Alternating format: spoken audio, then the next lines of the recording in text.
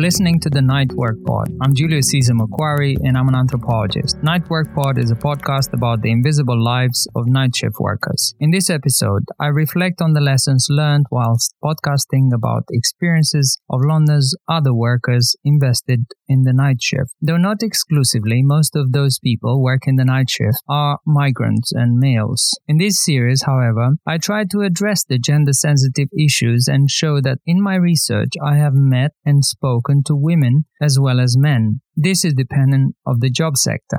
I found that more men work in construction, bus driving, fire services as doormen, and also that women are working in ambulance services or supporting the marginalized people in addiction services or soup kitchens at night, but they remain largely unnoticed. Whilst in most part London is asleep at night, the other workers are up, yet they're invisible from the general consciousness, out of political debates, and last but not least, from migration scholarship and from globalization and critical labor studies.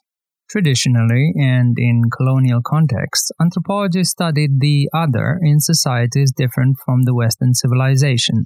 The research behind this podcast series aligns with the efforts made by social scientists who study the other in our own Western societies. These other are more often than not labeled as migrants or marginalized groups from the majority and invisible from the eyes and minds of the latter. This kind of research emphasizes on entering and portraying the world from their own perspective of the people inhabiting the night whilst facing struggles or simply living on the opposite hours. The guests invited on the Night Work Pod so far talked about their experiences, which I grouped in 3 themes. First is that night shift workers, migrants or locals, do something together, but not with one another. Second, I found that night workers became these bioautomatons whose physical resources were depleted by the precarious working conditions. And third, by and large, the other workers who keep the city going round the clock are migrants invisible from the mainstream society. In the first episode of this series, anthropologist Ger Duijsings explained that there is an emphasis on journal methods in social science research. For this reason, he founded the Night Laboratory, a research blog exploring the political economy of the nocturnal city. The method that he and I used is reversing the classical approach to capture the lives of those awake and alert at night. For months at a time, I have been exploring since 2012 how night workers live on opposite rhythms in a nocturnal city that never sleeps. Workers that I spoke to, shadowed, whilst working in the New Spitalfields night market, describes something that is at the same time universal and unique. Their stories share, to a degree, a sense of being invisible. For example, a hotel auditor in East London could never attend the Christmas Juice because the day staff always arranged these events in the evenings when he prepared for the night shift. His night manager, however, preferred to work at night because he was able to take care of their children, take them to school, pick them up from school in the afternoons. He saw his wife for 2 hours a day and still managed to have a few hours sleep before the night shift. We heard in episode 2 a similar story from Phil, a firefighter born and bred in London. He was also involved in the upbringing of his 2 boys, though due to the nature of his job was unable to be present at all important moments in his children's lives, like school parents' meetings or birthdays. I found across the board that night workers were not equally concerned about the impact of night shift work on their health. Though they spoke about how little sleep they got before night shift, they did not see it as a cause for depleting their bodily resources over time. I began to form an idea that is best illustrated through the model of a bioautomaton. Bioautomatons are human bodies traveling at night to work and often commuting when the rest of the city sleeps. They have limited routes of transport and modes of travel through the city. Besides of long hours of traveling, the night shifts often extend beyond the legally allowed 8 to 12 hours per night. Yet, managing authorities do not inspect as expected how many hours the workers travail on a particular site. They also do not intervene on sites where privately owned businesses exploit the bodies turned into what I call bioautomatons. For example, in the 8 months of loading fruits and vegetables, I accumulated pains and sores in my body that would last long after I finished my doctoral fieldwork in 2015. Many of my co-workers also complained of physical pains. I saw it as a consequence of intensified labor, the long night shift hours that stretched into the day and sometimes till noon. Combined, the physicality of manual labor would cause men and women to leave the market and take a break to rest. That was a strategy that only worked for the workers that had reserves. However, many were migrants, and in most cases, they were the only breadwinners. The rest of the family depended on their remittances, if abroad, or to cover household expenses if the whole family lived in the UK. These workers do not have health insurance, annual leave, or sick pay to cover their absence from work. Soon, they would return to the market and to the bio-automaton life, that is, working on 11 to 16 hours shifts 6 nights a week, paid under the minimum wage and without any contractual security. The latter, however, is a very present theme among the precariat. The precariat is a term coined by sociologist Guy Standing, describing a group of people in precarious working and living conditions, alienated from the rest of society, living with anger, anxiety, and despair. The 4 A's that he ascribed are A for anxiety, A for anger, A for anomie, and A for alienation. I think the 4 A's apply to many bio-automatons working the night shift.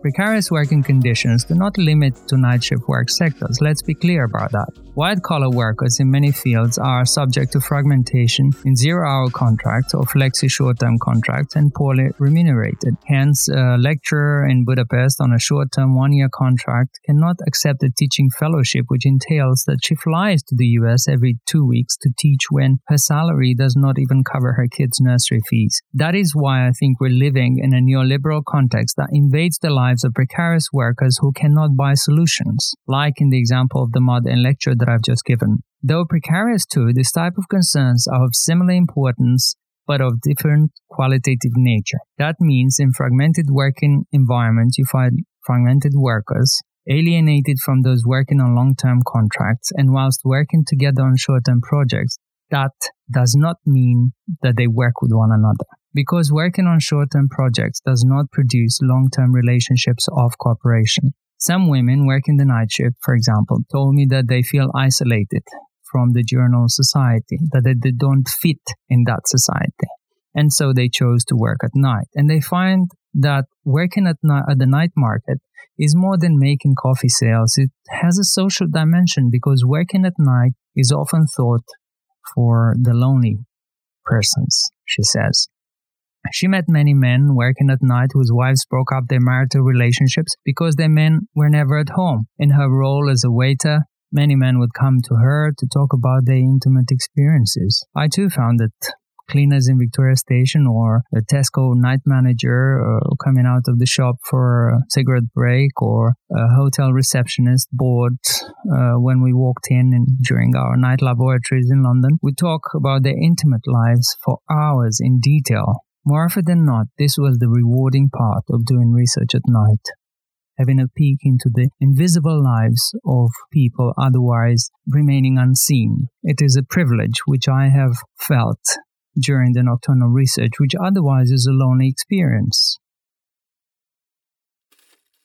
In the second episode, Georgina Perry, a public health practitioner, remembers that London used to sleep 2 decades ago. Not nowadays. London's rhythms beat 24/7. The beat is kept in tune by the night workers who ensure that underground trains run smoothly at night for the night life-goers and revelers traveling to the West End entertainment venues where artists and bartenders keep the shows going. These people who work on various shifts like Phil, the firefighter, who reported that they never got used to working the night shift. Though night work requires a greater investment by the workers awake and alert at night than the ones working in the day, Phil thinks that remuneration often does not meet the expectations and the sacrifices that they make in order to better their lives to keep the city alive during the night.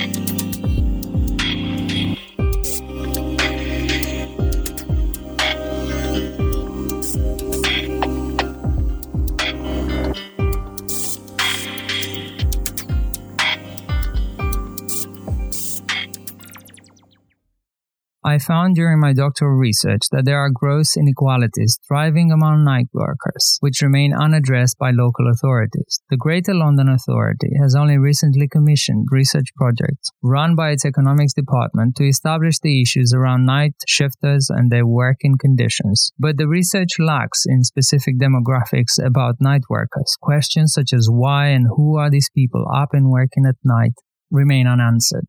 Scholars like Dr. Marion Roberts, Emeritus Professor in Urban Design, has conducted many projects on London's evening and nighttime economy. She brings to light many issues that are under-researched, such as gender equality reporting and health and pay gap inequalities. My specialist research interests are the nighttime city and also gender issues in urban design. I've been doing various research projects on the nighttime city since 2001-2002. Currently, she serves on the board of Data and Research Subcommittee of the Greater London Authority, the subcommittee on London's Nighttime Commission. In her own words, Dr. Roberts says that there needs to be an increase in awareness.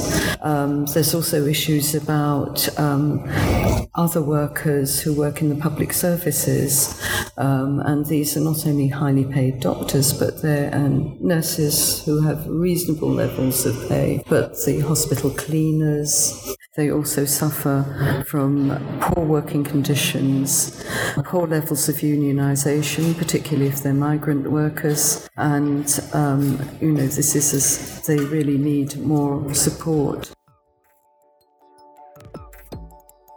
In making this series of podcasts about work in the night shift, I aim to raise awareness of issues that need addressing in a 24/7 society.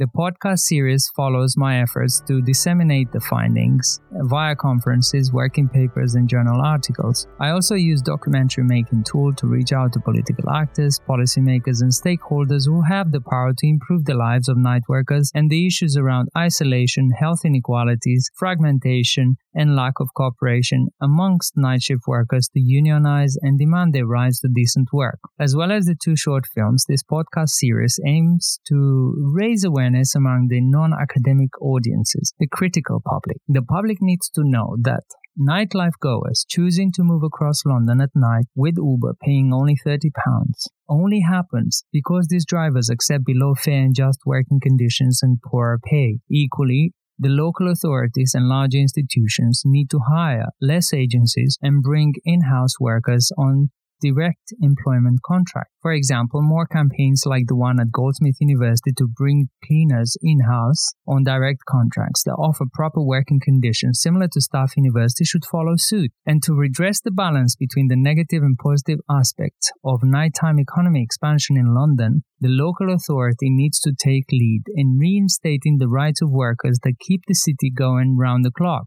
Also, as Dr. Marion Roberts says, expanding art house cinemas across London is terrific, but the negative side is that it happens at the expense of workers' pay, which is poor, and who are currently in dispute with the respective establishments.